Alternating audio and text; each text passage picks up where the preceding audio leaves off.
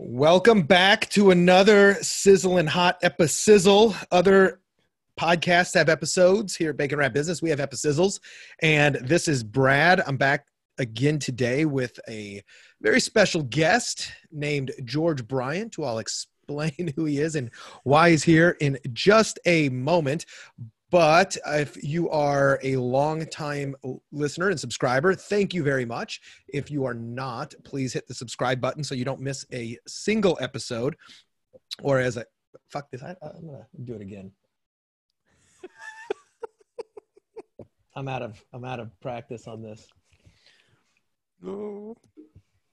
All right, we're back with another episode of Bacon Wrapped Business. This is Brad Costanzo, and I am very grateful for all my listeners and everybody who emailed me after last week's epissizzle about why Led Zeppelin is wrong and how their mistake can help you make better offers. If you haven't listened to that, go back and listen to just the previous one to this, and I think you'll get a lot out of it. As I said, I love hearing and reading some of the emails that I've been receiving, which, by the way, if you haven't emailed me, you can always do that at brad@baconwrappedbusiness.com. Today, I have got a very special guest with me. His name is George Bryant, and George is a New York Times best-selling author, but he's also one of the most highly sought-after digital marketing consultants in the world. And his brand, his motto, his philosophy is that relationships beat algorithms. We're going to talk a lot about that, but George has helped literally hundreds of the largest companies in the world and thousands of smaller entrepreneurs as well ethically scale their business by really deepening their relationships with their customers and creating a transformational breakthrough that help them accomplish their goals faster and easier. George is a close friend of mine. We have had many offline conversations, been a lot of fun, and I've recently invited him on the show today to talk about some of the really cool things that he does, is doing, and will do, potentially the two of us together going forward, because I like George. I think you'll like George, and George, I hope you like my listeners. Welcome to Bacon Wrap Business. Thanks for having me. I like myself too. It's awesome. And I like everybody and you. And so now we just have to wrap bacon around everything, which the synergy here, since I ran a bacon business for 8 years before we got to this point, is hilarious. Now, when you say you ran a bacon business, you had the paleo stuff, right? Or did you actually, is this a new surprise? You actually No. I think you know all of it now. I think we should record all of our offline conversations because they're just riddled with gold. But yeah, no, I got started in all this internet marketing stuff and business and entrepreneurship as a food blogger in the paleo space. And so, I wrote, I was pretty dumb when I started, right? I have no problem being really honest. I named my business the best thing ever, Civilized Caveman Cooking Creations, and I bought that URL. Really easy. Wait, hold on. Civilized Caveman Cooking Creations.com? CivilizedCavemanCookingCreations.com, right? So I came out of the gate hot, ready to succeed to where I couldn't even spell my own domain name. And literally I struggled for years. And it's funny because over the course of 8 years, it went from Civilized Caveman Cooking Creations to Civilized Caveman Cooking. And then I finally got just Civilized Caveman. And so like about every 2 years, the URL changed. And I finally got to where like I ended up, and then I just gave the company away. That's fantastic. When were you running that? When did you start that? I started it in 2000 and the end of 2009, so early 2010. I started it right when I got back from Afghanistan, but it didn't start as a website. It started as a Facebook page. And so I basically wanted to beat my bulimia, right? So, but we don't have to go deep into it, but I struggled with like eating disorders and, a whole lot of body image issues. And after I lost my dad to cancer, I was in Afghanistan and I'd witnessed more death than anybody should really want to witness anymore. And I was like, I want to be here. Like I want to live, but like this isn't living. And I was like, I'm repeating patterns, like I'm miserable. And so I started CrossFitting and found paleo. And I was like, yeah, but I can't hold myself accountable. Like when I'm left to myself, like there's no way. And I was like, but if I teach myself how to cook and I just post about it on Facebook every day, nobody will know I'm using, at the time, my 7 Facebook friends with my fake college email so I could get an account in 2009 to hold me accountable. But it helped create consistency. So in the beginning, all I did was found other people's recipes and I would just cook them and post a photo of it on a Facebook page. And I would just post every single day. And then after like I want to say it was like 6 months, because it was like the middle of April of 2000, or the middle of 2010, like June. And someone's like, God, like I love this. And remember when we used to use the notes section on Facebook pages, like that long ago, 10 years ago? They're like, hey, this is great, but it's so hard to see the notes. You know, where do you think about starting a blog? And I was like, what's a blog? And they're like, have you heard of Blogger? I'm like, no, what's Blogger? And I literally went to blogger.com that day, and I started an account, and I made a website by myself. And that's how I started all of this. Like literally 2010, blogger.com. That was it. Wow, that's fantastic. Now that business did you say you ended up selling? I ended up giving it away as a Christmas present to a mastermind student. That's awesome. It was good. I mean, it was good. I mean, and the business was massively, massively successful. I mean, I did everything. Like I tell everybody, I joke about this when I keynote. I said I was successful because I was dumb, but I really, really mean that, because I didn't have any background in business, marketing, entrepreneurship. I knew nothing. And so all I literally did was met people. I talked to people all day, every day, responded to every comment, every email. And then whatever they asked for, I made. And that was like literally how I ran that business. And so I had no construct of like, oh, this is what it should look like. This is how to write a headline. This is how to create a product. I was like, oh, that's what they want. I'll give it to them. Right. That's it. It's one of those things that you hear that story, not that much, but occasionally it either works out tremendously well or terrible, right? Like just doing it on instinct, which is what you did. It worked out really well. You fortunately have good instincts. And there's some people who they would try to do that and then they just get wrecked. Although at the same time, I think that the people who try it on instinct without really getting educated on it, where they fail is they're probably not actually using their instinct. They're probably just throwing crap at the wall. I mean, your instinct was just simply like very human. Like, what do people want? Let me talk to them and let me give it to them. So you didn't overcomplicate it. And I think a lot of people kind of overcomplicate it. And then I think this plays really well into this idea, this brand that you have of relationships over algorithms. I mean, what's more complicated than an algorithm? Nothing. Nothing. What is less complicated than a relationship? I mean, that is the very first thing we do when we are born, is we bond and we build relationships with our parents and everything else. And it's the thing through life. And I know that whenever I talk to you and whenever we first met and every time I hear your stories, it's constantly like, wait, you worked with who? You did what? Like some of your clients are really, really big, well-known companies and individuals and people that household names. And then you also work with a lot of smaller businesses and help them scale and become that household name, et cetera. Tell me a little bit more about this whole philosophy of relationships beating algorithms and how that ties in to the way that you scale. And also, what do you mean by ethically scale? Because you say that I help businesses ethically scale. So I wrapped a lot into that question, but yeah, you did. That's a whole podcast episode, but we got it. Yeah. So, the thing for me is, like, at the end of the day, on the other side of every transaction, purchase, conversion is a human being, a mother, a daughter, a sister, a brother, a husband, a wife, whatever that case is. And I just had this belief system that if somebody doesn't have a good experience, they're probably not going to tell their friends. And they're probably not going to achieve the desired promised results, which basically creates an anti-marketing machine for your business. And so, because of the way I started my first company, I just had a rule in the company that no matter what, we would respond to every comment. And that means when I had, 180,000 Instagram followers, I had about 1 million Facebook followers. I mean, we literally responded to every one of them. But the momentum from that, like the connection, the clarity, the results that people got was mind blowing, because people don't buy the best products. They buy the best relationship, no matter what. At the end of the day, they buy it either because of the relationship with the company or the relationship they'll have with other people because of what it means about them or how it helps them be educated or social status or something along those lines. And so I just kind of learned that way in the beginning. And so once I started helping other companies, so what had happened was I was basically burnt out of that business and I wasn't really doing it anymore. And someone's like, God, will you help me do what you did? And I was like, well, what do you mean? They're like, will you just teach us what you were doing? Like how you did this, and how you did this. And so I luckily, like, my first client was Men's Health, because I gave a keynote on relationships and they were in the audience and they were like, come help us.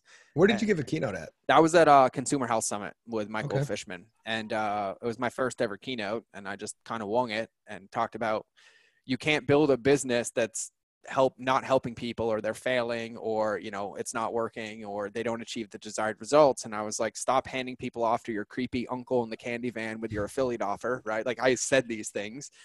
And like, yeah, we could totally use this. And so I just started taking that philosophy of like, those are human beings, right? Like, we have to respond to comments. We have to respond to DMs. If they're taking the time to reach out to us and we don't respond, we train them that we don't care and how can they convert. And so I just took that, and over time, I basically utilized that, and I would go into companies and I would help them, and it would like have a massive impact. It would double their conversions. It would double their open rates. Their social would grow. People would recommend it.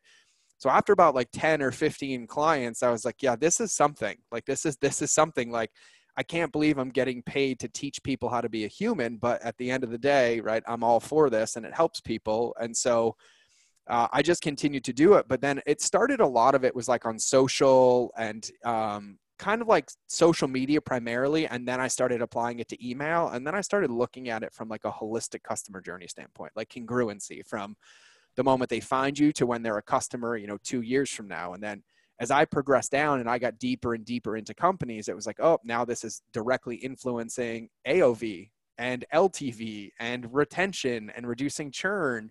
And so we just started to apply it everywhere. And really the foundation of it is that at the end of the day, like, the success of your marketing is predicated on you delivering what you promised.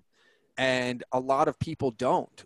And I don't think it's out of like malice. I think it's just it's out of not understanding human psychology, right? I see this all the time. It's like, oh, download, my PDF for do the 7-day challenge. And you're like, you just promised somebody you're going to give them a 7-day challenge. You email them once and expect them to achieve the results. And then 3 days later, you slide in with an offer or an upsell or another newsletter, and they don't achieve the result. And then we're offering them something else, which just pushes them further away. They know it's a bait and switch. They know Totally. that it's up. And, you know, that's one of the things you said there. I give this advice to clients, friends, colleagues, especially in the service oriented business. It applies to everybody, but if you're in the service based business, the only thing you really need to do in order to be in the top, what I think 5 or 10% of your field, is just deliver on expectations. You don't even need to exceed them, because I believe that so many service providers, they don't meet expectations. They don't do what's just generally expected. That if you just do that, you're ahead of the game. Right. That alone. So it's a great advantage for anybody. Like, just actually give a crap about your customers. Well, and like, when you think about it, right, the way that I think about it, it's no different than like, and I always use this example, like if somebody comes to you and you're like, I want to lose 100 pounds, and you're like, okay, cool, I can help you in the next 12 months. And you're like, hey, here's your meal plans, here's your food, here's your workouts. I'll see you in 12 months. They're not going to succeed. Right.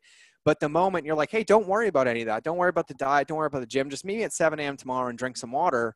And you start creating momentum. They literally keep going and going and going and going. And we have to deliver these micro wins and micro commitments, because the customer journey, unless you're literally out like, I just want one transaction and I'm good, which no business does, because you want that word of mouth marketing machine, you need to make sure that you're designing journeys that set people up to win and take them on this journey. And like you said, it's not like you're out here like surprising, delighting, like, you know, designing the Ritz-Carlton and rolling out the red carpet. You're just simply taking what you promised and offered, and you're creating a journey or a container that basically ensures the only option is success. And if they don't succeed, you've done everything in your power, which means instead of blaming you, they call you for help.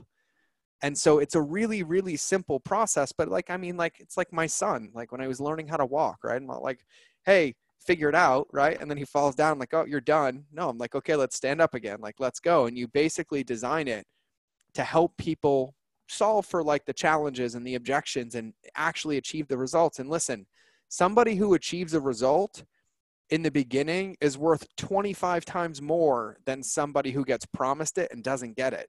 And so, you know, the way that I look at it with customer journeys, you have two options. You can play checkers or you can play chess. And if you play checkers, you run out of customers. You have to do crazy front end acquisition. You have to find new audiences, new niches and new offers and blah, blah, blah, blah, blah. And I was like, but if you do it the chess way, you actually have to figure out how to maintain all the traffic that comes because everybody's results are speaking for themselves. Right. Well, and what I like about the focus on the relationships, as I said, it's very fundamental and everybody should be able to do it because there is no super high tech.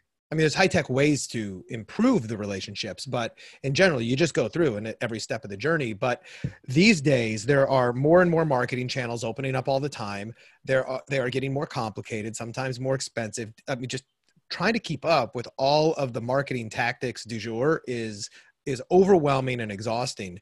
But what I like about your approach is it just goes back to the most fundamental thing that even if we get all the technology wrong, even if we don't have the prettiest website, even if we don't do that, if they know that we care and we're available and we've thought about their process more, we'll probably, come out ahead. And it's a great equalizer, right? What have been some of your favorite, I guess, I hate to use the word case study, but maybe a before and after wins where you were like, look, whether it was your own business, because you have multiple, or whether it was one of your clients to go, all right, when I came in, started off, this is what was going on, and this is the approach I took. Walk me through the way that looks. Yeah. So I have two that popped off right in my head, and I can't share the company names, but it'll make sense to you regardless. So one of them, my favorite one, because I've never seen results like this in my entire life. And so one of them had a supplement and they were selling subscriptions on the front, right? And so cold traffic, 2 subscriptions with a supplement that works, good priced, best on the market. And they were getting conversions, but their churn around like month 3 was basically gone, right? It was just basically 80% of them were dropping at month 3. And I just started looking at it a little bit differently. And I'm like, God, it's really hard to commit to a subscription, like something every 30 days for somebody that might not have an established habit, that might not be completely ingrained, right? And so I was like, I wonder what'll happen if we take the subscription off the front, we only sell one and we email them every day for 30 days to establish a habit. And then at the end of the habit, we make an offer for the subscription. And so we removed the subscription from the front. We didn't discount it. We gave it full price. And then they got a daily email for 30 days teaching them like how to use it, when to take it, reminders to lay it out before bed, when to put it in their smoothies, like literally just value-based content. And then we made an offer for a subscription, like a subscribe and save like 10%. And then they committed, and then the churn or the average retention went from 3 months to 14 months off that offer. And so it basically like 10x the company. And ad cost was actually cheaper because it was a smaller commitment, right? It wasn't like, oh, I'm committing to every month. And I know you can use discounts, you can use percentages off on the front, but you're still getting somebody to commit to a period of time where they don't have the in-doc into the product or the habit around it or the results that it promises to get that in. And so they're like, oh, I'll play with it, but they don't really fully commit. So we said, well, let's take all those objections off the table and let's make it harder to leave than it is to stay, right? And so you get somebody to take X supplement and they feel better and they're feeling better. And then the thought of them running out scares them. And that's a good thing, right? Because you've helped them achieve their goal. And so then we offer the subscription. And so it went from 3 months to about 14 months with that. And the only thing we did was email. That was it.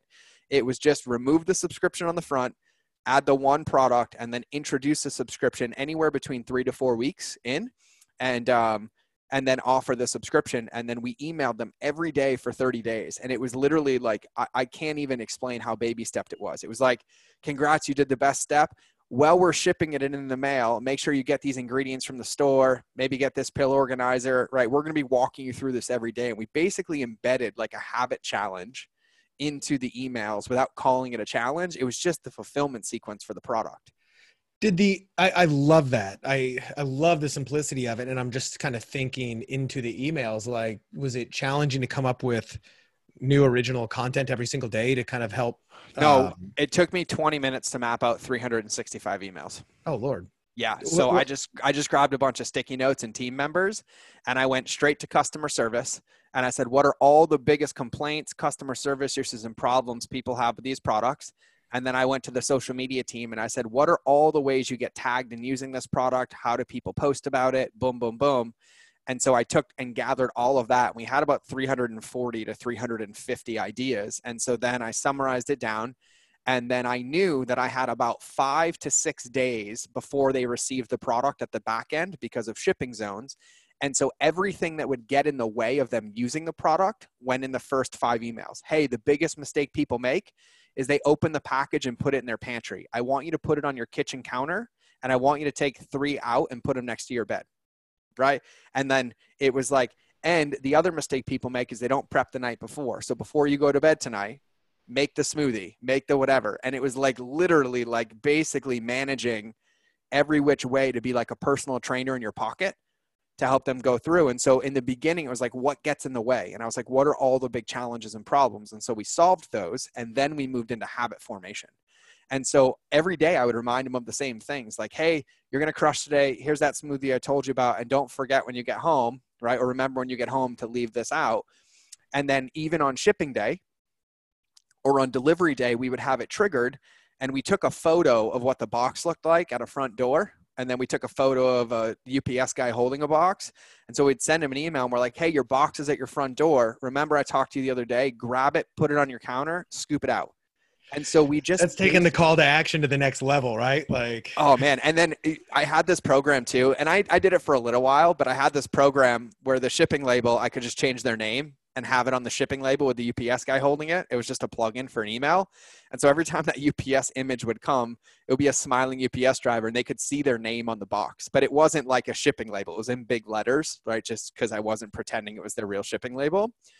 And so then all I thought about then was like, what are all the best ways people use the product with the least amount of commitment, right? And I was like, add it to your coffee, add it to your smoothie, put it in your lunch, add it to your soup. And I basically figured out all the user-generated content that was posted online and all the best ways people used it. And then I put them in the emails. And because I was using all that UGC, and I said, oh, and when you use it, make sure you tag us on Instagram and use this hashtag, because we pick one person a week to give a year's supply to. And so I just embedded it in, and it wasn't like hard CTAs because it was just value and it was just content. And really it was accountability, right? It's no different than like, you know, all of us that support each other. It's like, hey, drink your water today, or hey, did you work out today? Or like, hey, make sure you eat good, right? Like it's just that accountability piece that people want. Yeah. And that's what they're paying for. So that was that, hands down. That was when I fell in love with email. And it became so important for everything I do. And it is the base of every customer journey I do. Email is my favorite thing in the world. So that was one of them.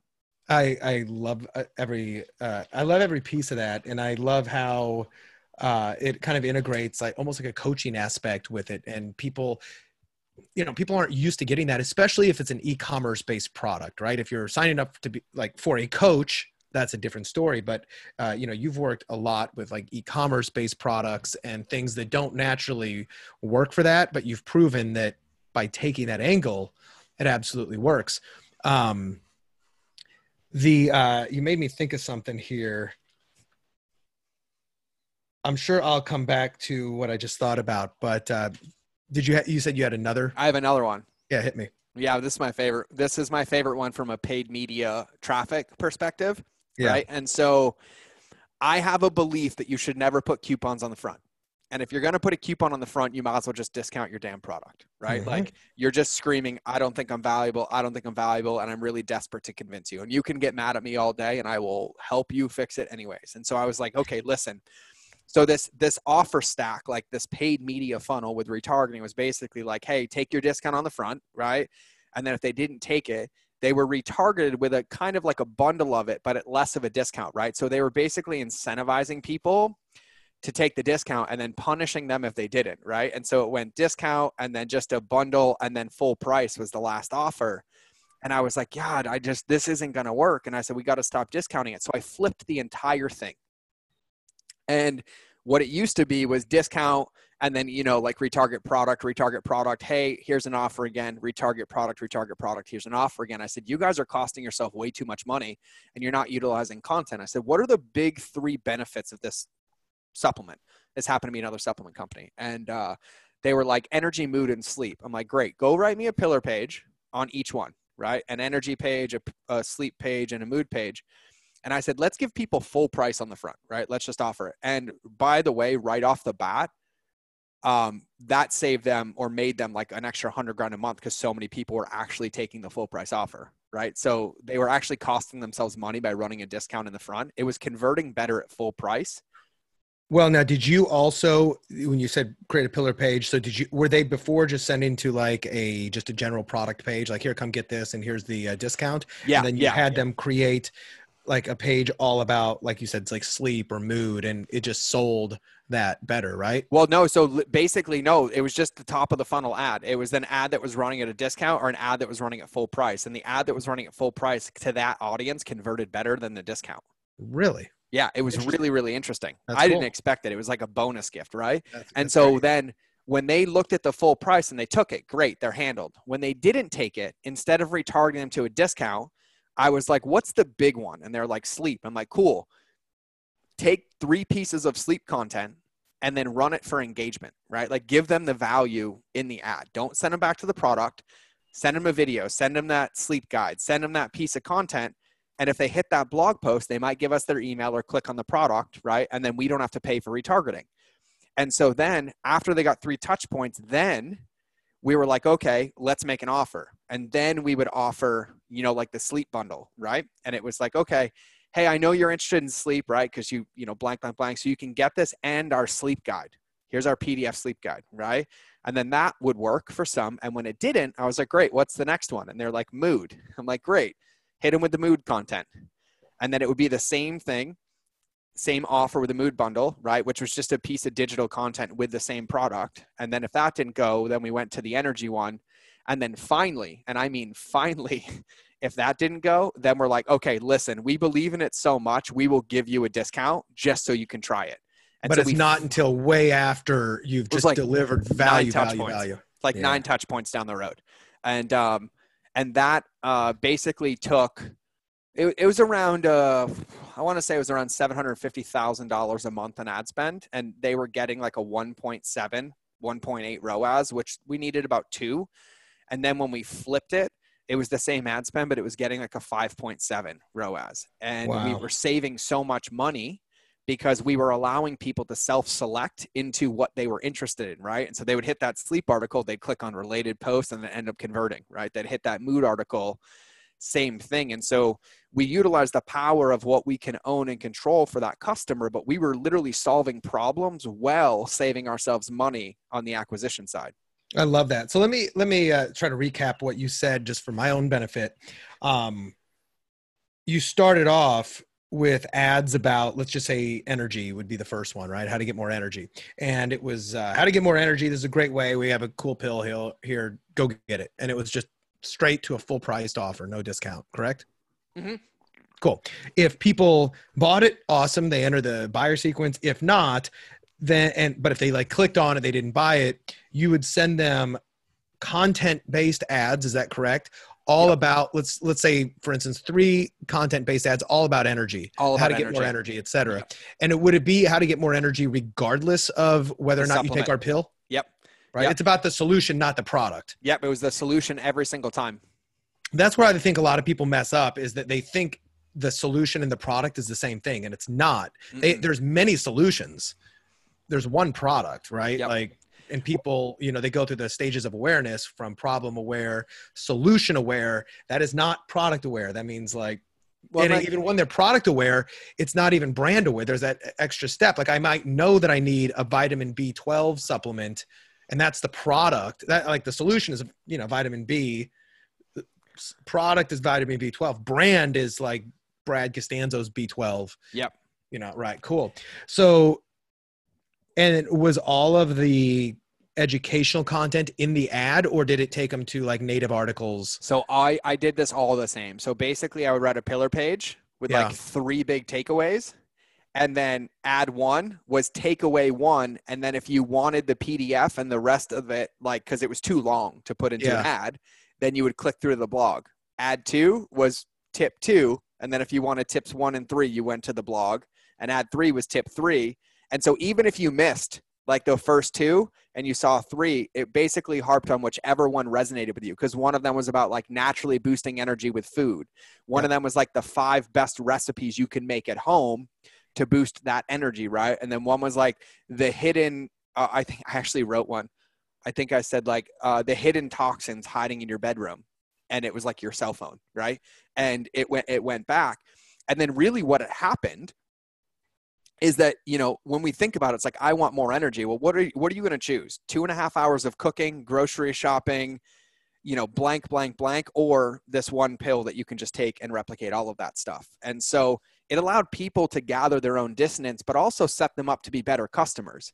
Because then once they took the product, we would then use that same content in the nurture sequences to be like, hey, remember when we told you about this? Like, this is how you boost your energy. Now the supplement will be 3 times as effective because now you're taking it and doing these other things. And so it was dual purpose, triple purposed all over the place.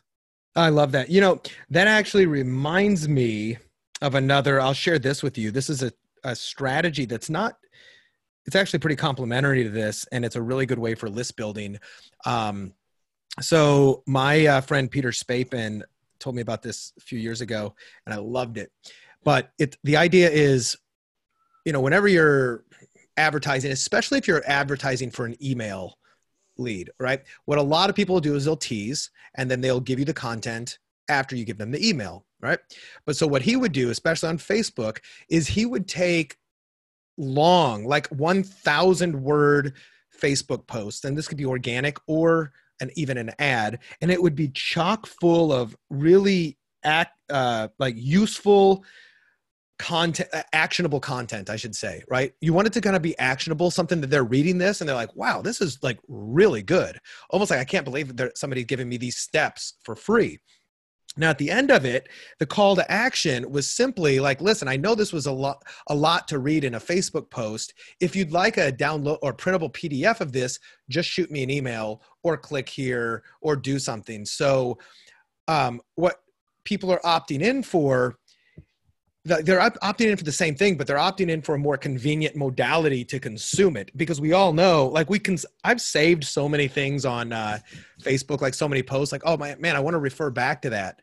But if somebody said, by the way, if you want a PDF of this, like, I'll give it to you. It's like, shit, that's cool. Plus you can bonus the PDF up with something else. So I did this when I I purchased a website called Homebrew Academy a few years ago with my partners, Joe and Matt. We've since sold the business. But one of the things this is the first time I tried it, was, and I know nothing about home brewing, but we found one of the most popular blog articles, and I don't even remember what it was, but it was like a 1,000-page thing. And it just said, yeah, and if you want, just, leave a message. Tell me you want the PDF and I'll send it to you. And we had ManyChat fired up, right? Where it was just like, oh, cool. Yeah, here, I'll give it to you. But we had the cheapest, most opt-ins I've ever gotten simply by offering somebody the same content, but in a different modality. And I don't know, it's not exactly what you're talking about, but it's similar. And it's also like leading with just value. Like, let me just teach you. I don't need anything else. Yep. And those people who said that was so good, I want it in another form, those are going to be your best prospective customers, because you've also already given them great results every time, right? Or information. Anyway, I thought I would share that, with you. There's a lot to do when it comes to scaling a business, especially in e-commerce. And you've got everything from the front end marketing and maximizing all the channels and doing the most, from the customer journey to the right kind of advertising to the back end stuff, like managing cash flow management and all that other stuff. With the stuff that you've done to work with these, like how much of it, like if you were to put a percentage of it, how much is the customer journey based? 90%. 90%. See, 90%. That brings me a lot of relief to hear that as well, going, man, it does. If you just focus deep on that, the rest of the stuff doesn't get as complicated, does it? Well, because when you focus deep on it, what you do is you handle most of your marketing for yourself, right? But like the analogy I use is you can't adopt any more children till you can feed the ones that you have. Right? That's a great point. And like that's the mistake with most of it, and the mistake most people made with amplification, whether it's earned or paid, is that you're basically amplifying a broken home, and you're expecting people to pay you full price for it, right? And I was like, but if you just simply take some time on the back end, instead of trying to acquire 100 new customers, if you help 100 more on the back end achieve the goal that you promised, not only will they invite all their friends, but then they're going to escalate up your value ladder as well. They're going to increase their subscriptions, their LTVs, you know, they'll come to your events, your masterminds, you pick it. There is zero way, and I mean zero way to lose if you just continually go deep on a customer journey. And so when I look at amplification, your customer journey is the fire, and amplification, paid media, is the lighter fluid. But if you pour lighter fluid on the ground, you won't get a fire. And I watch marketers all day, like sitting there with lighter fluid, like pouring it on the ground, like, God, I'm still freezing. I'm like, yep. Yeah, I know.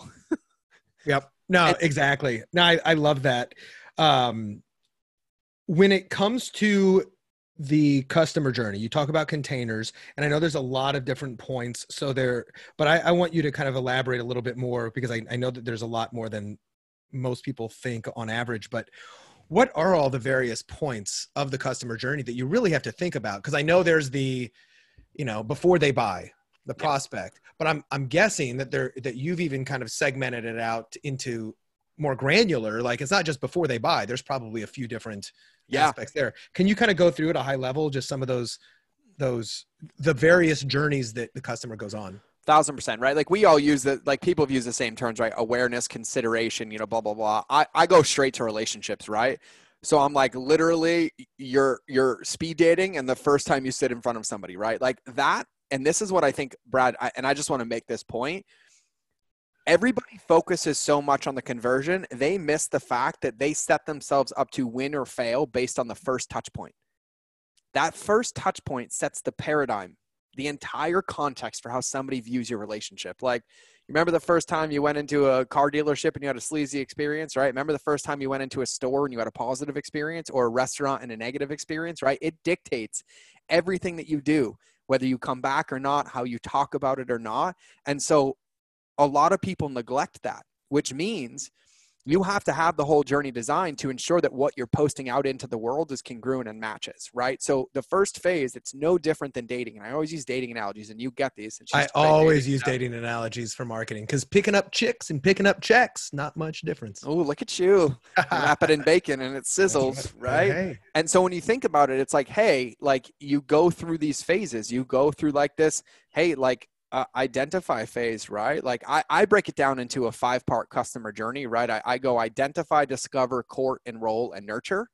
And so identify, right? Like, somebody has to be aware that you exist, right? So we're talking here, people talking about you, right? Another neglected area. Brands don't control what influencers say, because they just say like, oh, go say this, or they don't know their brand messaging or what they offer their customers. So you get affiliates and customers not knowing what to say about you, right? Can you imagine if Nike was like, just do it, maybe do it, I'll do it later, right? Like, that doesn't work so well, right? So you have the identify phase, and that's like anywhere somebody could find you. Could be a billboard, a radio ad, a podcast, a shout out, your organic social, right? Once they've identified you, your job in that situation is to get their attention, for them to self-identify that you are the right fit for them, or the right fit for whatever their problem is that they're seeking, or content they're looking to consume. And then they move into the discover phase. And the discover phase is kind of like I'm dating around, right? Like, I'm dating like 3 different people, right? Like, you have to be consistent with me. And what you have to do is you have to earn my trust, right? So they might go from there to like, oh, I'm going to check out their social. They might click around and be like, God, I saw that ad. Whoa, their social really adds value. Wow, they really talk about this all the time. Look at all these other people tagging them, right? But you're also competing against 2, 3, 4 other people, right? And so then what they're looking for is that depth and congruency. They might even leave a comment. And if you don't respond, game over. But if you respond first, you probably win. The moment they're in that, where they're like, God, I've narrowed it down, then they get into the courting phase, right? And that courting phase is like, yep, I'm in, right? Like, I'm going to consume it. I'm going to be around you. And then as soon as they have enough evidence, right? And what we're looking for from a customer journey is, what they're looking for is enough evidence to feel safe to make a commitment, whether it's a follow you on Instagram, or a join your Facebook group, or give you their email. They're collecting evidence that it's going to be the right decision, right? If they follow you on Instagram, it means something about them. Are they willing to be associated with your brand and name and their friends to see? Are they willing to be in the comments and exposed when they engage with your content?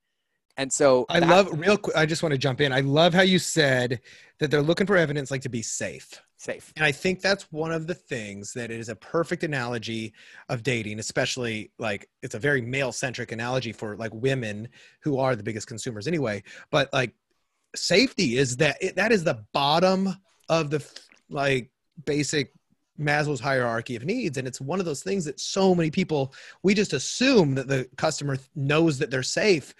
And no, they are looking for danger subconsciously. All day. All day. Like that's what it is. We have no idea. I don't know you. You could have the best content in the world, but are you real? Are you posting it? Does it match your offer? Are you going to show up once I pay you? Like all of those things are going. And the thing is you're not competing against that moment. You're competing against every other experience they've had with every other brand, every other product, every other social platform. And you have to compete against that. Like you're not starting neutral. You're starting net negative, and your consistency and congruency is what allows them to get to that neutral, right? And then once they feel that, like really the courting phase is them collecting enough evidence that the decision I'm about to make aligns with my morals, my values, and my goals. And that I believe that this person or this brand or this product has something to do or something to have for me to help me get me there. And so the moment they collect that evidence, then they enroll. And then as soon as they enroll, it could be a, hey, I followed you on Instagram, and then it moves to nurture. And what that would look like for them is like, okay, now they've gone from I have to seek you out to an asynchronous relationship, right? They've automated their ability to be in a relationship with you. And then your job is to deliver what you promised. Well, your profile might say like, we help you live a better life through blank, blank, blank. And so they follow you, and then you're in the nurture phase, and they expect for you to post content for them to learn that. And guess what? Then that customer journey starts over again. And now they're like, okay, I'm in this relationship. Now they're identifying, can I go deeper? And then they go through the same process again to get your email, to get your product. And it happens. It can happen in a video or it could happen over 6 months. But 3 years ago, it was like 2017, I was working with a company that gave me a pretty big budget to figure out how long a customer journey took. And we spent almost $4 million figuring all this out. And this was 3 years ago. It's more now. But 3 years ago, to find somebody who had already expressed interest in this brand, it took 26 touch points for them to go from I'm interested to converting to a $57 product. This was 3 years ago. Now we're up in the 50 to 150 range because of the state of the world and the way that marketing has shifted. But really? Yet everybody's on the front end like, hey, nice to meet you. Marry me. Come join me. Boom. Right? Like in the matter of one meal or one dinner. Right? And so everybody tries to go so deep, so fast, but you have to allow people to take their journey. And so those phases, you can apply them anywhere. And it's just looking at like, okay, and it's a definition of a funnel, right? Like the further the way they are, the wider the funnel is, right? You're catching them with pieces of your content, your brand, how people talk about you.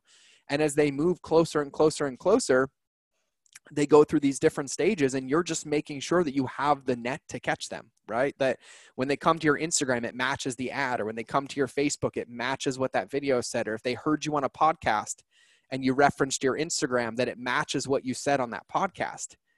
And then they're collecting all of this to make sure like, oh yeah, this is it. I can trust this. I can do this, because people have confirmation bias.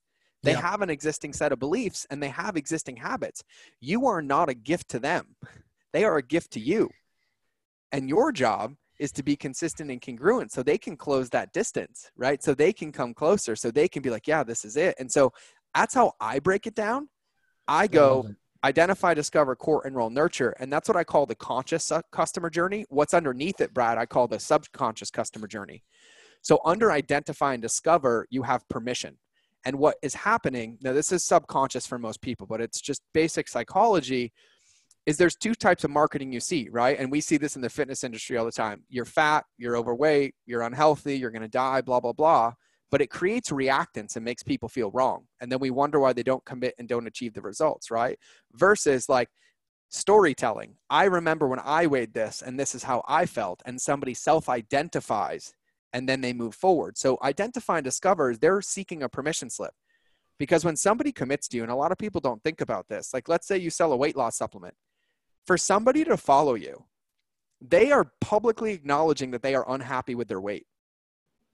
When somebody comments on that piece of content, they are publicly declaring, this resonated with me, and this is something I'm working through or I'm struggling with. That's a big deal. And so underneath that safety, right, that's what we're talking about. Under the courting phase is safety, right? So under courting is safety. And so when they're in that courting phase, that's what I'm talking about. They're collecting that evidence to feel safe, right? This is congruent. This is what I'm talking about, right? And then once they have enough evidence and they make a commitment and they go to that enroll and nurture phase, they're looking for accountability. Mm. And so I draw it in a circle, right? And so, or you draw it in a line. And so it's identify, discover, court, enroll, nurture. And then permission goes under identify and discover. Safety goes under courting. And accountability goes under enroll and nurturing. And that is an entire conscious and subconscious customer journey that I designed and built. That's fantastic. That's the first time I've explained it verbally and not like visually. But really? It makes sense. Yeah. I mean, because I do it in a circle too, because what's important to remember about a customer journey is your competitors might have done the identify and discover phase for you, but failed for them to feel safe. And they jump over just ready to commit in the courting phase. They might have gone all the way through the courting phase and at the end be like, God, I don't like this one. That other one looks better. And they might just come and roll. But it's important to understand it's a circle because they can come in at any phase and then they keep going around the wheel and keep going around the wheel. And so that's why I draw it in a circle, because everybody, all of our avatars, all of our customers, potential customers are different. And so people are going to come in. I have no idea what I want. I don't know if I want to lose weight. I don't know if this is bad enough, if it's worth it for me. And they're in that identify phase, right? But then you have somebody else comes in like, God, I need to lose weight. This is going to kill me. I got to reduce my inflammation. And they come right in the courting phase. But you have to have the entire thing in your ecosystem and congruent with your brand messaging and what you offer and your content so that no matter where they come in, you can catch them. Yeah, that's fantastic. Who's on the first step of the process, if you like, because there's a lot of things to look at, but if you're working with a client or you're doing this on your own, what is the very first thing you do? Because I know, so for instance, if you're looking at, if I'm working with a client or looking on my own and I'm looking at conversion, right? If I'm trying to increase conversion, I'm starting at the very bottom of the funnel. Like let's look at my shopping cart, for instance, and then I'm going to work backwards because I want to work closest to the money. When you're starting to look at the customer journey for a business, where do you tell them to focus? Do you tell them to focus with the people who just bought versus the people who are the prospects, et cetera? Like where is the, it goes right back to the adoption analogy. I go right to where I have hungry kids, right? And so I'm like, if we've been selling a product, right, and you have 10 new customers a day and they only get one email where the supplement promises to deliver a result in 30 days, well, guess what? We're writing 30 emails or 18 emails over 30 days because those people are literally the hottest people we have. And we have an opportunity to come in and feed those hungry bellies and create an amazing, amazing machine, right? And so if you have a list of customers that you haven't emailed in 7 months, I prioritize those second, right? So what I do is I go after the ones that are like, hey, we just adopted these children. They're hungry, right? These other ones are fending for themselves right now. We're going to love them, but let's make sure these little babies are good.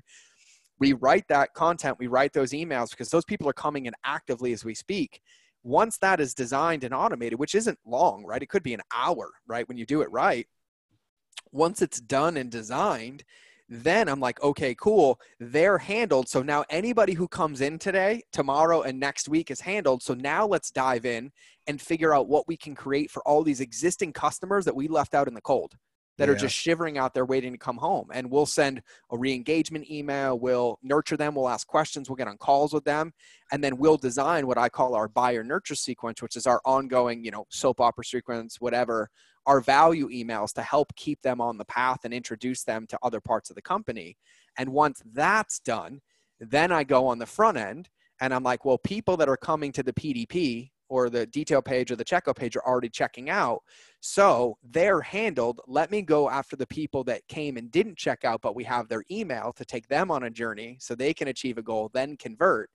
And then once that's in place, then I work on conversion, because then if I increase conversion on my PDP, but somebody doesn't buy, they still drop into my sequence of like my lead magnet to get in, right? If they do buy, I know that they're handled. And then I can play with that. And then once we get that conversion dialed or acceptable or where we want, then we focus on adding more people into that funnel or into that offer. And then that way, nothing leaks out my bucket. Oh, I love that.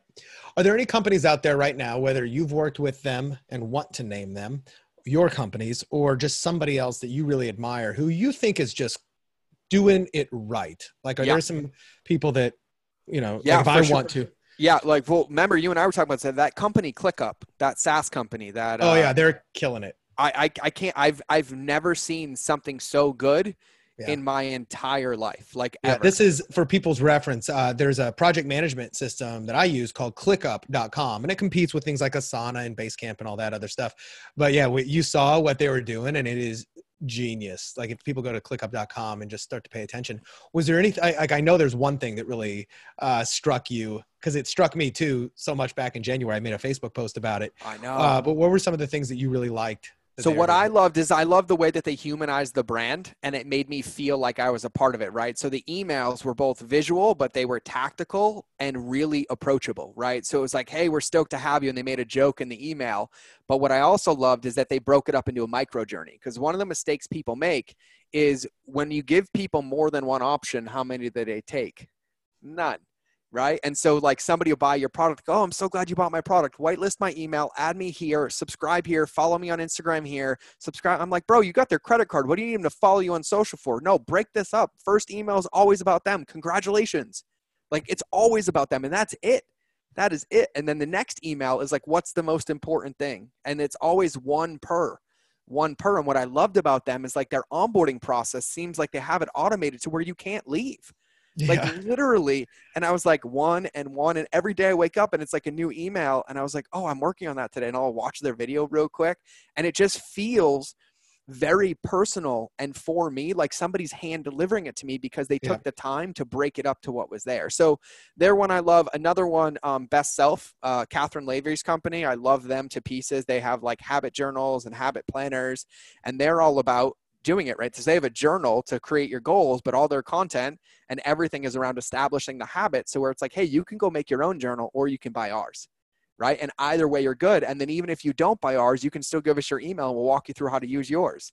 And so it's, you know who did a great job with that when they launched originally with, and I think throughout it is the Cards Against Humanity. Oh yeah. Yeah. Did you remember what I'm talking about? I'm sure everybody's heard of this game, but when they launched, and they still might even do this, they're like, hey, listen, we're launching on Kickstarter or whatever. Here are some PDFs of all the questions. Go print them out and play with them if you want, or buy ours. Like they give it to you. And this kind of goes back to the same thing. Like give people this stuff for free, sell them a more convenient, more efficient modality to get it too, if you have the ability to do that. But it just makes you go, huh, that's like really cool and interesting. Yeah. And you know what? One of the ways, Brad, that I think about like who's doing it right, and this isn't to put blame on any company. I also look at all the things I pay for, right? Like my supplements that I pay full price for, right? There's not many, but there's a few, right? Yeah. And the things that I buy, and I intentionally buy off of Amazon. Yeah. So I can see what the journey looks like. And I teach myself because I sit here and board and I rewrite their sequences for them. And I was like, what would I want? Right? Like, and cause I always put you buy off Amazon for that reason though? I don't buy on Amazon. I buy off of Amazon. Right. So yeah, because you want to see, yeah, exactly. I want to see their journey. Right. And so, you know, the way that I look at it, like there's a ton of them. I know like Everbowl with Dan Fleischman, they're doing a whole lot of stuff remotely now. And I know they're amazing at it because they give you like 15 meals and they break it down, how to use it, how to make it. Right. And there's some supplement companies that I know of that do the same thing. And some of the ones I wanted to use, they just got acquired. So they changed everything because they changed their goals. So I'm not giving them as examples anymore. Yeah. But another thing too, is like, and everybody listening to this, like you'll learn all the time by looking at what works and what also doesn't work. Right. And so the way that I use my inbox as my teacher every single day. And I'm very intentional about like the emails that I'm on, right? Like my favorite one was during the lockdown. All of a sudden I got 100 emails I hadn't seen in a year. I'm like, wrong way to re-engage me, trying to get me to sell. I would have supported your business, but it's interesting, right? Or around like the holidays, you're like, I unsubscribed from you. I swear to God. And so I look at them, and I always look at them from one of two aspects. I'm like, what did I love about this email? And I write it down. And I'm like, what didn't I love? Like, what was missing for me? That's so funny. I do that. I not with emails, but I do the same thing. The minute I buy something, especially if it caught me like, I'm going to buy this. It doesn't matter if it's an info product or if it's a physical product or something like that. I'm like, what caused me to give the money? What am I feeling right now? How did they overcome my doubts? Like I do the same thing. Cause we're both of us are obsessed with the customer psychology and this if you got me to spend $5,000 or something, or, even more, what was the trigger?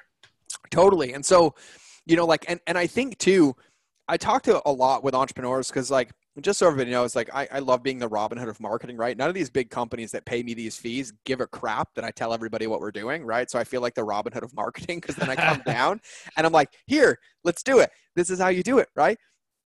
But we're the best people. Like when we're thinking about our own stuff, our own products, it's hard. But if you go out and you know who your 3 competitors are, buy their products, buy them. Sure. And get their funnel and go through it. And you look at it and you're like, God, they probably should have simplified that email. It should have been about this one thing. That's not the best way to use that product. And you basically have a roadmap. I teach this in one of my courses, but you have a roadmap where you basically can do 99% of your work and research in about an hour by just paying attention to what works and what doesn't work. And then you design it. And Brad, my favorite thing, I'm tactile, right? I got Lean Six Sigma trained. So I've used more sticky notes than anybody I know.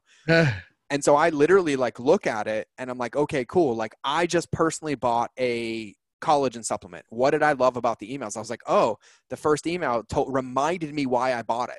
It reinforced that I made a big decision or a good decision, right? And then my favorite thing to do, and everybody, the 2 biggest wasted pieces of real estate on the internet are thank you pages and transactional emails. Those are the 2 biggest wasted pieces of real estate on the internet. And I never understood why. After somebody spends money, knowing that every human has buyer's remorse, that the first thing we do is remind them how much money they spent. Yep. I don't get that. I really, really don't. So my favorite thing to do is I buy a collagen, I get the congratulations, a reminder of literally what it's going to do for me, and then a gift in the email with the receipt at the bottom. Right. And so by the time they get to the gift, they forgot they spent money already because I already added value. And a gift could be just a digital download or something. Digital download, right? Digital download. Hey, I know it's coming in a couple days, but you were working on inflammation. If you add these 3 things to your water tomorrow morning, it's going to help you achieve your results 3 times faster. Add Himalayan sea salt, a splash of lime juice, and drink 8 ounces of warm water, right? And they're going to be mind blown, right? And so I'm like, okay. Right. So step 1 is what was there. You have a minute, their credit card just went through. So you give it to them. You remind them of what they did. Be excited for them. They made a commitment and they said, of everybody in the world, I'm going to give you my money. I'm giving you my money. And so make it about them because your customer's the hero, not you. Yep. People really underestimate, if you're not in the business, you underestimate how hard it is to get somebody sitting on a computer to pull out their wallet and purchase from you, right? That is a magic trick. It's a magic trick, right? I used to sell magic tricks. I think I told you online, my very first product. And the real magic trick is, me getting these strangers who've never met me to trust me, feel safe enough to pull out their wallet and give money. So it should not be underestimated, the steps necessary to make somebody feel safe. It doesn't have to be high tech, but it's got to be high intent, not high tech, high intent. Yeah.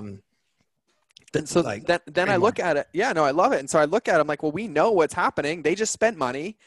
They're going to check their email, right? Make sure they got the receipt or whatever. And you have an opportunity right there. And you have 2 emails because you have an email you can send, and then you have a transactional email. Use both of them, right? Surprise and delight. Every time. Yeah. And so then it's oh, what's next? I'm like, oh, well, the supplement or the product or the service. And this is my favorite one. And for all you info product people, lead magnets and everything else, remember that the moment somebody pays or opts in is not the moment they're going to start. It is not the moment they're going to start. And I watch this all the time, download my 7-day challenge, right? And then the email one's all right, let's get started. And it's yo, hey, foreplay, just a little bit, please, prep me. Tell me you're going to take me to dinner, right? And it's hey, congratulations. You did it. Reinforce what they did. Remind them why they're there. Get it anchored in that they're going to achieve the promised result. And then tell them what they need to do to prep and what email they're going to get tomorrow so they can get started. Like, our job is to be the authority. Our job is to lead people, right? And it's like, Yeah. you sell an info product, even a digital course, right? It's like, great. It's great if somebody logs in, but then they're going to log in, they're going to click around, they're not going to start anywhere. They're going to log out, and then you're going to spend the rest of that journey trying to get them back in to achieve the results. And you're going to emails like, hey, where do I access the course? Or like, I didn't do it. It didn't work. I'm like, well, you didn't watch any videos. I can see it, right? Like, That's great. You know, one of the things you reminded me of when you talked about how thank you pages and transactional pages are some of the biggest wasted space. One of the things that I did, and this wasn't so much for nurturing them and surprising and delight them, but it was a way to use a thank you page for just really good customer insight, which this was a client of mine who was selling a software. And the minute they bought the software, which was like a $1,500 software typically, and they would buy it. And this was in the real estate investor space. So he had a software that served real estate investors and helped them like find motivated sellers and whatnot. mm-hmm. So what my idea was on the thank you page before, like normally it says, hey, thank you, like go log in. But it said, thank you for your, thank you. 2 short questions before, we're setting up your account. Here's 2 short questions. First question, where did you find out? Like, where did you first hear about us? And that's a softener question because it's easy for them to go, Facebook or a friend, right? And but it's also good intel just to see what people say. Yeah. Question 2 was open-ended, and it just said, why did you decide to make this investment today? Keeping in mind that they are in a peak emotional state. They are feeling good because they just bought it. Why did you decide to make this investment today? And it just filled up a Google Sheet or a type form. I don't remember where we did it. And the responses we got informed so much of our sales copy going forward, because I remember the one that just completely crushed everything else was simply because I'm tired of killing myself trying to find motivated sellers. Now that became an email subject line, that became a headline on a sales page, that became everything. Tired of killing yourself trying to find motivated sellers? We know, we get it, because other people said other versions of that, but this one guy just said it so perfectly. And as I said, I use that on the thank you page where most people just go, oh, okay, thanks for buying. Go check your email. Yeah. And as I said, I mean, that probably added a good $1 million. Just from the benefits of that, it probably added at least $1 million of this client's bottom line for doing that. One of my favorite things to do, Brad, and I'm going to piggyback and agree with that, but one of the things that I love to do, like one of the biggest mistakes to see, everyone's like, whitelist me, whitelist me, whitelist me, whitelist me, right? You have to remember everything you do should be making it about your client. That's an inconvenience to your client. They just gave you a credit card or gave you their email, and before you deliver what you promised, you're asking them to do something for you, and you have to flip it, right? So my favorite thing to do is every 4 to 5 emails, I ask open-ended questions, right? But about, get them to reply. Yes, about exactly what's there. And so understanding commitment periods, right? If somebody's never met me, they're not going to take the time to write me 2 sentences. So I will literally ask an impossible to ignore question about yes or no, right? And so like, congratulations, you got the supplement. Are you excited to achieve blank, blank, blank? And literally hit reply to this with a yes, I will read and respond. Plus I have a surprise for you. Boom. And like, we literally have our team respond because people are like, yes, I'm so excited because I've been struggling with blank, blank, blank. Yes, I'm so excited because this will be the first time. Or yes, I'm so excited, but this is the 7th one I've bought and I hope this one works, right? Like, you literally get gold. That's Plus, great. the moment somebody responds, you are automatically added as a contact and whitelisted forever. Yeah, you're training them to. Well, you train their CRM, like literally. That's what I mean. Yeah, it's. You're training their email. Yeah, you're training their email service provider to say, hey, this person's replying to them. They're a real person. Yep. Keep them on there. When you talk about, like, I have a surprise gift. So there's a lot of ways, like, the easiest gifts are digital downloads, et cetera. But I mean, and there's obviously, like, I don't know, let's just go back to the supplement thing. Like, here's an ebook on how to get more energy or whatever. Are there any other types of kind of bonus gifts, et cetera, especially digital, that you put together? I use them all the time. I'm going to tell everybody my favorite app right now. Yeah. It's called Bonjoro.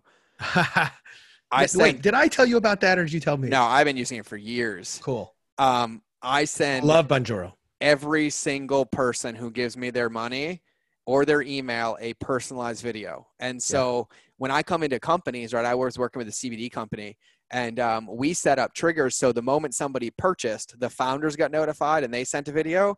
The moment the order was boxed, the boxer got an image, a trigger, and they recorded a video saying, we're putting it in the box for you right now, Brad. Right. And then the moment it was delivered, we just had one that we had pre-recorded because we put a gift in every single person's box. And so then it was like, hey, by the way, we had a dude dressed in a Santa suit.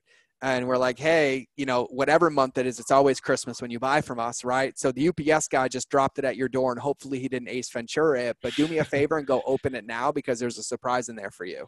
That's so good. Yeah. So Bonjoro and I'll tell you one of the ways that, actually I know who told me about it, originally, just really not too long ago. And he's a coach, and the way he uses it, and I'll explain for folks to just fully understand the way it works. But yeah, when somebody takes a certain action that you can have it triggered via, let's say, your CRM or whatever, it'll send you a notification in an app on your phone that'll basically say, hey, it's time to record a video for this person. So you just whip out your phone, record like a 30-second video, and push a button, and it gets sent to that person. So it's not, you can't do this like for, you know, 1 million customers a day necessarily, but you can, because now you can use pre-recorded as well. And so literally what we tell people, the one thing I always tell people is just be open, like be honest, right? And if it's pre-recorded, it's still a personal touch. Yeah. It's still a personal touch. Oh, and you don't have to say their name. If you say their name, the more personal you make it, the better, but you can still make it somewhat generic, like you're saying. But it's so cool because it gets sent to them. They open an email. There's a GIF inside the email. It looks like, you know, I'm waving at them or something. They open it up and they see a personalized message. So, my friend, Jason Goldberg he's a fantastic coach, and he mentions how he uses this. So when somebody watches his webinar and schedules a sales call with him, and it's a discovery call, a strategy call, et cetera, you know, most people think, oh, I'm signing up to talk to Jason, but Jason has a salesperson who talks to them, and it's a sales customer enrollment specialist, et cetera. And a lot of people can get really put off. They're like, oh man, I signed up to talk to George and I'm talking to Brad. Right. But so anyway, what Jason will do is he'll get that notification. He'll pull out his phone and go, hey, this is Jason. Hey, George, it's Jason. I just saw you signed up. Listen, we're so excited to talk to you and see if there's, you know, some problems we can solve. I just saw your schedule came in. First of all, please, if you need to cancel, just do us a favor and let us know like 24 hours in advance. That'd really help. Second of all, you're going to be talking to, I've asked my, right-hand man, Steve, like the sales guy, whatever, to be the one who talks to you. Now I've taught Steve everything he knows. He knows our system inside and out. He's the best there is. So he's edifying Steve and he's making them excited to talk to Steve. So he goes, 2 things happened. Number one, Steve's closing rate went way up because they already were pre-framed that Steve is cool and you should expect him. 2, no-show rates are 0. Drop no-show rates to nothing because they got a real video and it said, hey, George, this is Jason. I got to share 2 hacks with you. I don't talk about these publicly. These were probably 2 of the proudest moments in my entire. By the way, I have a knack for pulling this shit out. That's why it is sizzling hot business advice. Well, we spent enough time together. Like we've probably spent like 18 hours in person together in the last 2 weeks. Like we're just dumping all. We're going to get all of it out. It felt like just a moment. It was just a moment. It was. I'm going to wrap you in bacon. What are your hacks? Yeah. So one of my favorite top of funnel hacks for paid media, and I'm shocked that nobody does this. I had, okay, ready? So I had just like that. Now, if you can go to bakeratbusiness.com/special upgrade, pay $100 to listen to the rest of this episode. Just kidding. And that's the other 99% of the market besides Brad and I. Yeah. I'll give you the quote unquote secrets, right? So I did this. I got here. So there were 2 levels to it. Level 1 is I had the CEO of a company record me a video ad that said, happy birthday. As a thank you for your birthday, we want to give you a complimentary gift, right? And I didn't even say what it was. It just said gift. And then we would take that video, and on Facebook, you can run ads to anybody within a week of their birthday, right? So we were like, it's happy birthday week, happy birthday week. And so we made that ad and we went on YouTube. Can you still do that? You can. There's just different ways to do it. Yeah. we made that ad. We went on Facebook. We targeted every one of our competitors and all of our prospects and all of our existing customers. Like, it was the widest net we could have casted. And we literally, I think we set it to maybe like $50 a day. Like, it was not anything crazy, but not that many people have birthdays, right? But then we went on YouTube and we targeted it, and we had them record intros that said, happy birthday from the CEO of blank. I know you're watching this person's blank, but when was the last time they gave you a birthday gift? And we put it in front of every one of their videos, right? And so that was one of the best things I've ever done. Wait a minute. So like in front of their competitors and crap? Yeah, every one of them. Yeah. Oh, wow. Every one of them. I had the CEO who was pretty aggressive, and I was like, this is actually legit. Like, if they're not going to do it, we'll do it. And so I had no problem doing it, right? And so the Facebook ad had the best ROAS of any ad I've ever seen. It was a 27x ROAS across the board. Jesus Christ. Yeah, it was 27x. YouTube didn't work well just running it as a YouTube ad, but on YouTube, you can put an ad in front of any video you want, right? And so once we got targeted and we put it in front of products that were like our product or competitors, it worked like wildfire, right? And so that was level one. Well, and what's beautiful about that, so in case anybody lost one of the nuances, you don't have to have their birthday. No. The platforms have their birthday. Yeah, the ad platforms have their birthday. Google and Facebook, right? Yeah. So that's brilliant. Yeah, you can get there. So then level two. This is why you get paid $50,000 a day. This is why I get paid $50,000 a day. So level two is I had the team download the entire customer list, which was like 160,000 customers, and pull out the top 100 names. And then we recorded 100 intros and targeted people with the name George, Brad, Sarah, Michelle, Melissa, which you can still do to this day. No, wait a minute. You can't do that on Facebook, though. Yeah, you can. You can target people based on their name? You can target people based on their name. And so what had happened, so we were able to do it then. And then you remember when they, what was it, like 2.5 years ago? They made it so they got rid of some and added some other ones.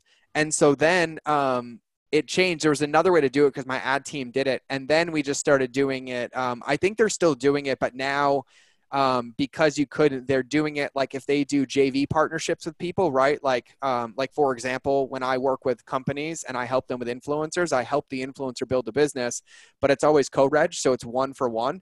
And so then we would get all of those emails and all of those lists, or we would ask them for theirs. And so every time I work with an influencer, I'm like, listen, I'm never going to email them, but if you give me the email list, I will run traffic to them under your affiliate link. So I would take every one of my influencers' email lists, 100,000, 400,000, 600,000, and then I would upload those, and you would just make CSVs of the name and make them custom audiences. And so then we would run the John to John, Sarah to Sarah. And so there's a couple ways to do it. I love that. So, yeah, dude, that's awesome.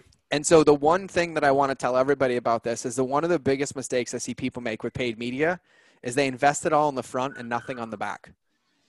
Invested on the front and what? They invest it all in the front and nothing on the back. So when I'm running like a big budget, I take about 30% of it and use it on the back end for customers to help them achieve what we promised or to follow up with them because they've already been a buying customer. Yeah. Right. And so we separate it out. So like when I'm selling and by the way, like with those supplements, right? When I know that we're getting near that time, like 4 months in or so, when people are going to churn, we're running ads to them like, hey, are you using it? Here's some new smoothie recipes, like boom, boom, boom, That's boom, great. boom. And we're not doing it to get the conversion. We're doing it to get the engagement with the existing customers so they continue to use their product and then they'll stay on subscription, right? So a lot of people don't think about that stuff, but a customer that's already a customer is way more valuable than any new one that you're going to get. And so you have to spend time thinking about that journey on the back. And so that was just one hack. So there's another one I did that you triggered when you said they introduced him to the sales guy. So there's a company I worked with, and their company had 22 employees and 12 of them were customer service. 12 of them were customer service because they have one of those businesses like apparel, but it was jewelry, like the fit, and it was custom, right? So everything was customer service. And they did all of their customer service on Facebook Messenger, right? Everything customer service because they used it. And that's where their audience was, that avatar. And so they were having 12 people run Facebook. And so What I did is I came in and we basically word clouded for 2 days of every single thing. We put a sticky note for every single message they'd gotten in like a year, right? The size is wrong. I haven't exchanged. The color is wrong. It's not what I looked like. And we built a bot in ManyChat that solved for 80% of the customer service without a human interaction. But no matter what, every interaction ended with notify a human, right? But except when a human used to have to get in the chat, they'd have to ask 65 questions. Now they literally were able to solve the problem. And that worked really, really well. But then I had an idea. And I was like, I think one of the problems is everything's coming from the company. And so there were people dropping out of this ManyChat sequence. Like they wouldn't get all the way through. So it's still a pain in the ass. And so I said, hey, who are employees in here? And they listed their names. I said, can I use your names? And they're like, no. And they're in Utah. You can figure the rest out. They didn't want their names public, right? And I was like, cool. So I was like, I looked at their avatar and their avatar was like 40 to 65. And so I made up 2 names, Ron and Rita. And so all I did is at the beginning of every one of those sequences, the first message says, thank you for contacting us. We have 2 customer service agents available. Would you like to talk to Ron or Rita? And the moment they picked, the click-through rate, like it was about 50% of people were going through. Like it was like 47 or 48. The moment they picked who they talked to, 95% of people made it all the way through. Because that sounds like one of those little micro commitments, right? Like, That's okay, all it I've was. said that. And it's like, now I'm not talking to a company. I'm talking to Ron or I'm talking to Rita. You should have done like the androgynous version, like Chris or Pat. Yeah. Yeah. And so that worked really, really, really, really well. And then what we did is when we went on we took this Ron and Rita thing pretty far because it started as a ManyChat robot, right? And then it went to a exit pop with a gift. And it wasn't like literally the exact opposite of any exit pop that you want, right? And it's like, hey, we know we didn't solve your problem, but this isn't the right time, but we know you're still interested in X. Would you like to jump on the phone with Ron or Rita to talk about why? And I forgot, it was, we gave them like a gift, like I use this as my favorite one. That's my favorite one. I do this all the time. The one thing that your customers can give you that you can never give back to them is time, ever. It is the only thing that you cannot return is time, right? And so I use it all the time because I actually really do respect people's time. And I know if somebody spent 45 seconds on my PDP and it wasn't right, like that was a gift to me. Like they trusted me for 45 seconds, right? So we basically wrote something like they went to exit and it's like, hey, I don't want to waste any more of your time because you've already given it so much, but I can't give that back to you. But instead, I would like to send you a gift. If you're interested, who do you want to call you? And it was like, do you want customer service to call? And they were like, yep. And then it was like, okay, these are the 2 that are available. It's Ron and Rita, right? And then it was boom. And then they'd call. And I told them, I said, and tell them, be like, hey, by the way, we just love having fun. We are Ron and Rita. It represents all of us because there's 12 of us here committed to your success. But what also happened is we got the customer service team to go from 12 to 4 on the same load because it was so efficient with the ManyChat thing. So we freed up and like, we didn't fire them. We moved them into other departments. Well, I was just going to say, so you sent 8 people onto unemployment. Nope. No, we actually moved them into the content creation department, and then we were able to create a whole lot more content on the back end. But yeah, those are some of the fun things. That's so cool. I'll share. You made me think of one of the cool things that I did because I also love you've gone way down the customer journey stuff more so than I have, but I know whenever I've done this on client projects, it's been some of the most rewarding and fun.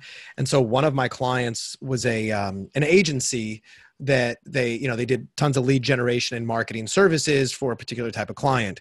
And, they too had a churn rate, and the churn rate was right about 4 months. Okay. And early on, they had like a 90-day commitment. And then after that, it was like, give or take, so about 3 or 4 months. So what I did is I triggered an email to go out. I'm sorry, a piece of direct mail to go out after about, I can't remember if I did this right after 1 month. Okay, it was at about week 3 or 4, because when you sign up for this company, what happens is they'll send direct mail campaigns and begin these marketing campaigns for you. And the leads start coming in to your account at about week 3 or 4, right? So that's about where it happens. So I think what happened, at about week 4, we triggered the CRM to send out a piece of direct mail that was, mail merged, Dear George. and it's typed up, but with the kind of a really good looking signature. And this was a letter of encouragement sent to them, but it wasn't from the owner of the business. It was from their top, most successful student in the past year or two. And there was a guy named, I think his name was like Hector. And what it would say is like, "Dear George, my name is Hector so-and-so. I'm also like I think it was a real estate investor, but I'm here in Dallas, Texas. Listen,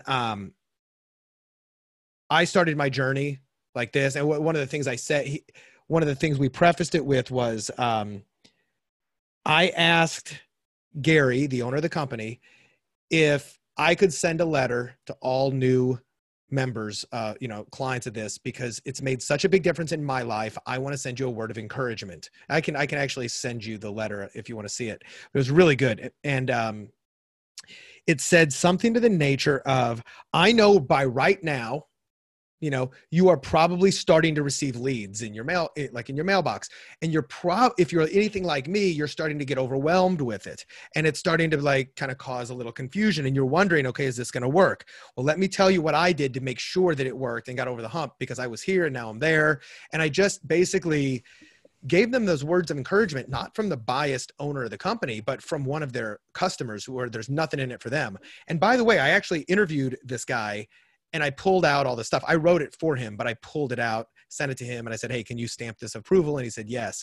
So these people got it, and I think it cut their churn rate in half. Like immediately, people started to love it. It was demonstrable. I don't know the exact numbers, and then people would email back and contact them, go, "Man, this was so cool. This was right when I needed it." Because I was just thinking, like, what would I want to see? I don't want to see it from you. You're biased. You're trying to keep me on, but Totally. So anyway, that was one of my original wins. I don't come up with original ideas often. Usually I steal them from my podcast guests, but that was an original one that kind of worked out really well. Yeah, I mean, there's so many things like, Brad, I love that. And I love the other thing, like just the thought process, right? There are 8 million different ways that you can be in a relationship, right? But like, think about like, how do you treat your kids? Like, do you put a sticky note in their lunch in the morning, right? What do you bring them when you pick them up? Like, do you give your wife flowers and a note, or your husband, like you tap them on the back, you think about and text them? Your job is to do the same exact thing with your customers over and over and over and over again, making them the hero and do it. But yeah, man, like I love using direct mail still, like with physical supplements, right? And not in the box. Like, of course I'll put recipe cards and stuff like that. But then 7 days later, it pops up and like some new surprise and delight, right? And then like a little Steve Sims trick, like send him a Christmas card in July, right? Like just being able, because like really what you have to remember is that digital marketing and email is only one facet, right? Like it's not a different world. You still get to use the rest of the world. And most companies only use the digital facet, which is why they lose. And so you can use that. You can use, paid media, but you can use direct mail. You can send gifts in the mail, treats in the mail. Like I remember another thing we did is we went in and we looked at all the last 3 years of our customer data, and we calculated the tiers of where customers fell into. We had some VIPs that spent over 25 grand in 3 years on products, right? And then what we did is we broke them down into like 10 tiers, and then we basically made a loyalty program without telling them that depending on the tier, every month or every quarter, a new gift would come in the mail that had nothing to do with the products, and then we would include like a product with it. We would also send them new releases before they came out, get testimonials earlier. Like there's so many things on the back end.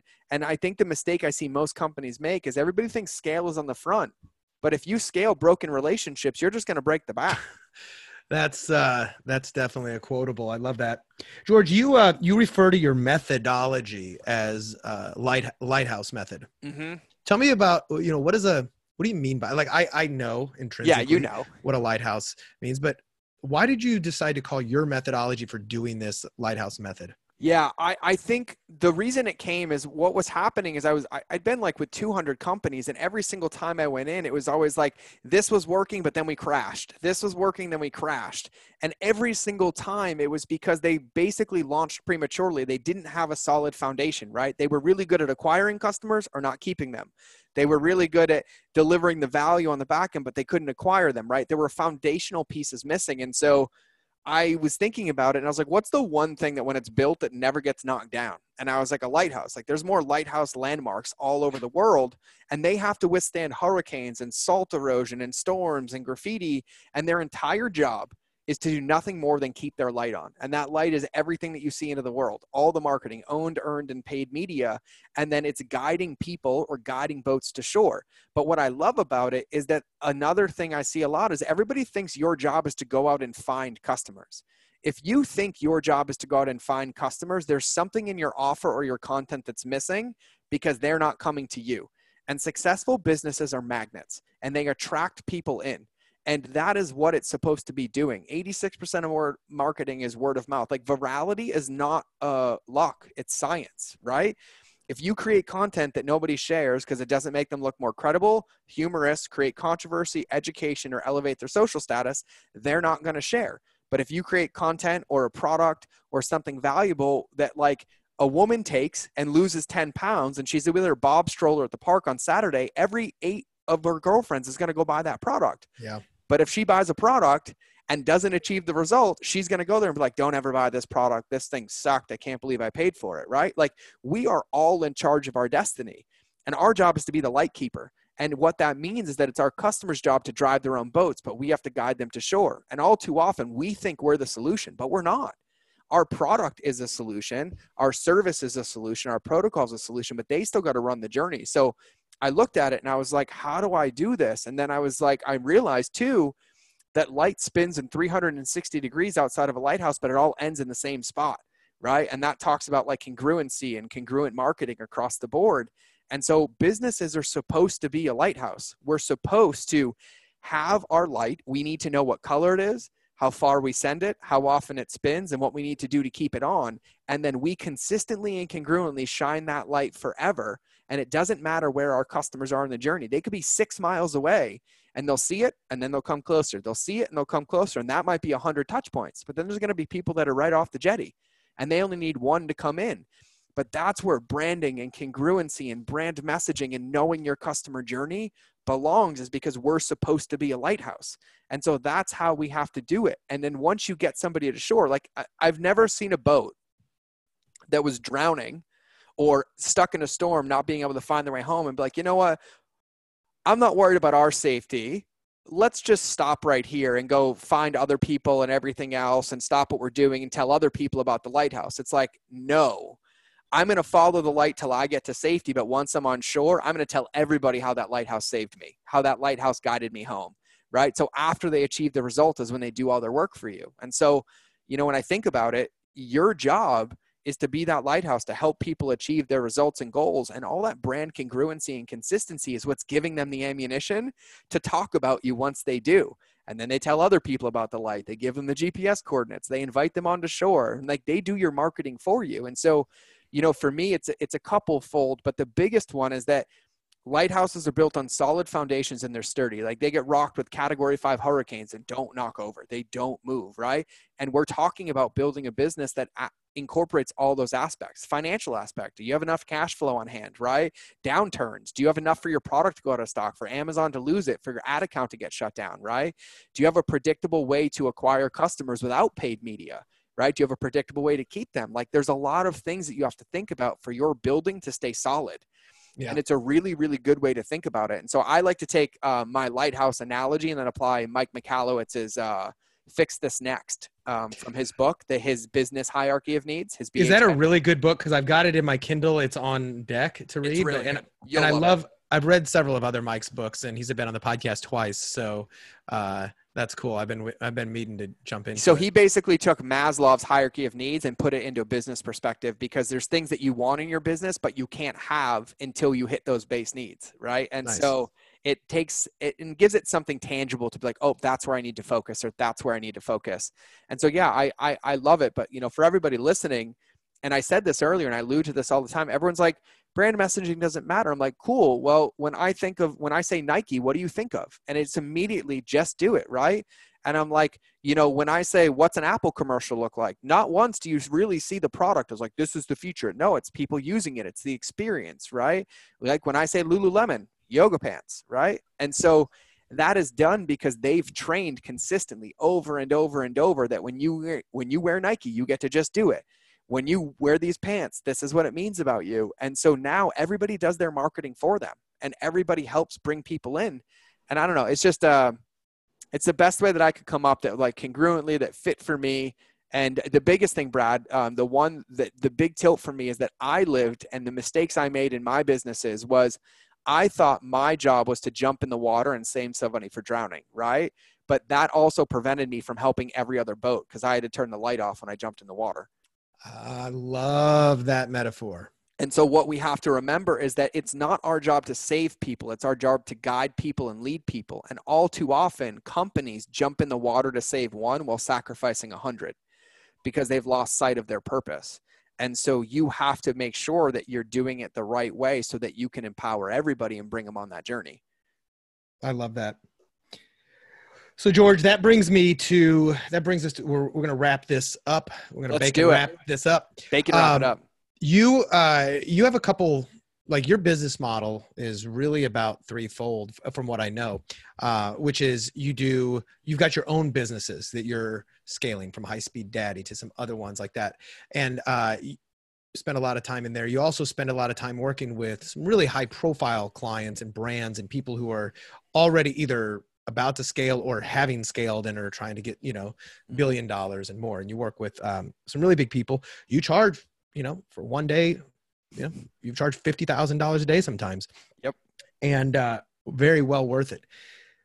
But you've also got some programs that are available for people who $50,000 is out of reach. Tell us about some of the programs that you offer and how it can help people and what they should do to check it out if they want more of the mind of George. Yeah, I love it. I love it. Look at that seed. That was so good. That was so good. Ain't my first rodeo. Yeah, it's like you've done this for a while, right? Oh man, I felt like a rookie. I felt like a veteran when I started. I went to boot camp today 18 years ago. I saw your post on that. I was like, oh my God. Oh, okay, I took the right path. I'm not retiring from that. My passion, just so everybody knows, like my passion is helping entrepreneurs ethically build and scale their company. And Brad, I got to close the Zygarnik effect right now because you asked about ethically earlier. The reason I say ethically is because it's my daily reminder that, my grandmother's on the other side of your funnel and she doesn't need to quadruple her results in half the time just to get another squeeze out of her credit card. And it's just a reminder for me that there's people there, and you will always build the Colosseum or one of the wonders of the world if you play it with morals and values. And if you don't, you're just going to get some tourist attraction that shuts down. And, I've been short-term success only. Absolutely. Yep, I've been to Disneyland in Somalia and it's not there anymore. It's pretty gone, right? I've actually been there and it did used to be there. Not a real one, but they called it Disneyland. But yeah, so that's why the word ethical is there. It's my reminder every day that these are humans and customers, and we have to deliver on the promises we make, whether they give us their credit card or not. Because business doesn't say like, I empower people to live healthier lives only when they give me their credit card, right? Like that's just not what that means. And so that's my reminder there. So I love helping businesses, entrepreneurs. And, for me, I looked at what I wanted 10 years ago and I wish I had, and I didn't have to, waste multiple 7 figures and lose businesses and smack my face and call Brad crying and do all that stuff. But really, I use the analogy all the time. You can't name me one Olympian that doesn't have a coach, and you can't name me one of their coaches that has a gold medal. And so coaches' jobs are not to run the race for you. They're to help you navigate your abilities. And in my opinion, anybody that chooses to be an entrepreneur is already an Olympian, right? You're doing something that nobody else wants to do. You're committing to a life of ambiguity, which is one of the hardest things to do. And with a little bit of oversight and support and a team in your corner, you're guaranteed to succeed, because success comes at the intersection of intentionality and discipline with the right information, right? And that's really what it's about. And so what I did is I surveyed 1,000 of my customers 6 months ago, and I put them all on Zoom calls with me, and we interviewed every single one of them. And I said, if I could give you anything in the world, what would it be? Anything in the world, what would it be? And we literally wrote down like a 28-page outline, and then we were able to basically distill it down into 9 modules of everything that you could ever need in your business from a customer journey perspective, to where nobody has ever seen you all the way to them in your world 36 months later, creating a customer journey that is bulletproof, guaranteed to create raving fans and help anybody either build or scale their company, and it incorporates all the aspects that are needed. And that means no holes in the bucket and everything there. And so we put it together. We call it the Lighthouse method. It's the best place for anybody to start. And obviously Lighthouse, but it's a 9-step model that's literally designed for you to look at, audit where you are, or have the right path moving forward. And it's not about like you go through it all the time. No, it's like if you have things that are working, you figure out what's working, then you find what's not, and you plug that hole, you move on, you plug that hole and you move on. And so we put that together. My favorite one, I actually got another testimonial today. These are my favorite ones. I got one today. It said, all I did was watch the video on designing my perfect day. And I tripled my business in 60 days because I was being efficient with my time. And I was like, yes, I love those. And so everything I do at mindofgeorge.com. I have a podcast as well. Brad will be on it. Yes. We'll call it some more debauchery down there. But yeah, mindofgeorge.com. And listen, I have everything there. And I have this belief that I don't win until you do. And my job for every one of you listening to this is to win. And so at mindofgeorge.com, there's actually a video on the homepage where I teach you the 4 types of customer journeys you have to solve for, and then you can pick which one you take. So we have it there. Everything's listed, mindofgeorge.com. You can come check out the Lighthouse Method course. You can watch me bump my gums about it, or you can take the free gift that's on the page and help put it into practice in your business so that you can be that light, build that lighthouse, and keep that light on. I love it. That's fantastic. Well, I've loved mining the mind of George today, and I look forward to continuing to do so throughout our personal relationship, which beats the hell out of algorithms, but all day. I mean, runs a second to, bacon, because we love bacon. We do love bacon. We love bacon and milk, it turns out. I'm going to kill you. Inside joke. If you know, you know. If you don't, you won't. George, thanks for joining me today on Bacon Wrapped Business. For everybody, if you have liked this, I mean, I think I don't need to tell you what you haven't already seen. George is not the kind of guy who holds back. He's not the kind of guy who, forces you to pay thousands and thousands of dollars for some really incredibly powerful information. He's one of the good ones, one of the authentic guys out there, and you would be doing yourself a disservice to ignore him. And go check out mindofgeorge.com. Mind, not the mind, right? Yeah, mind. Yeah, M-I-N-D. George. O-F. Perfect.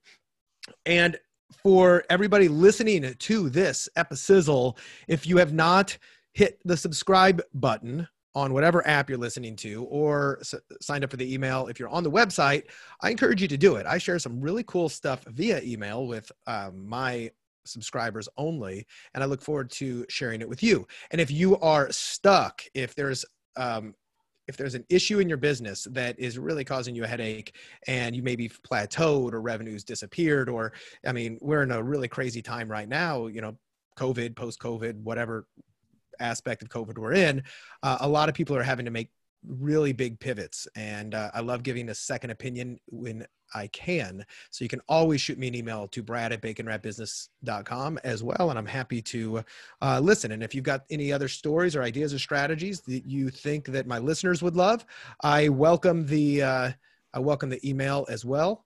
And I look forward to sharing this stuff on the next episode.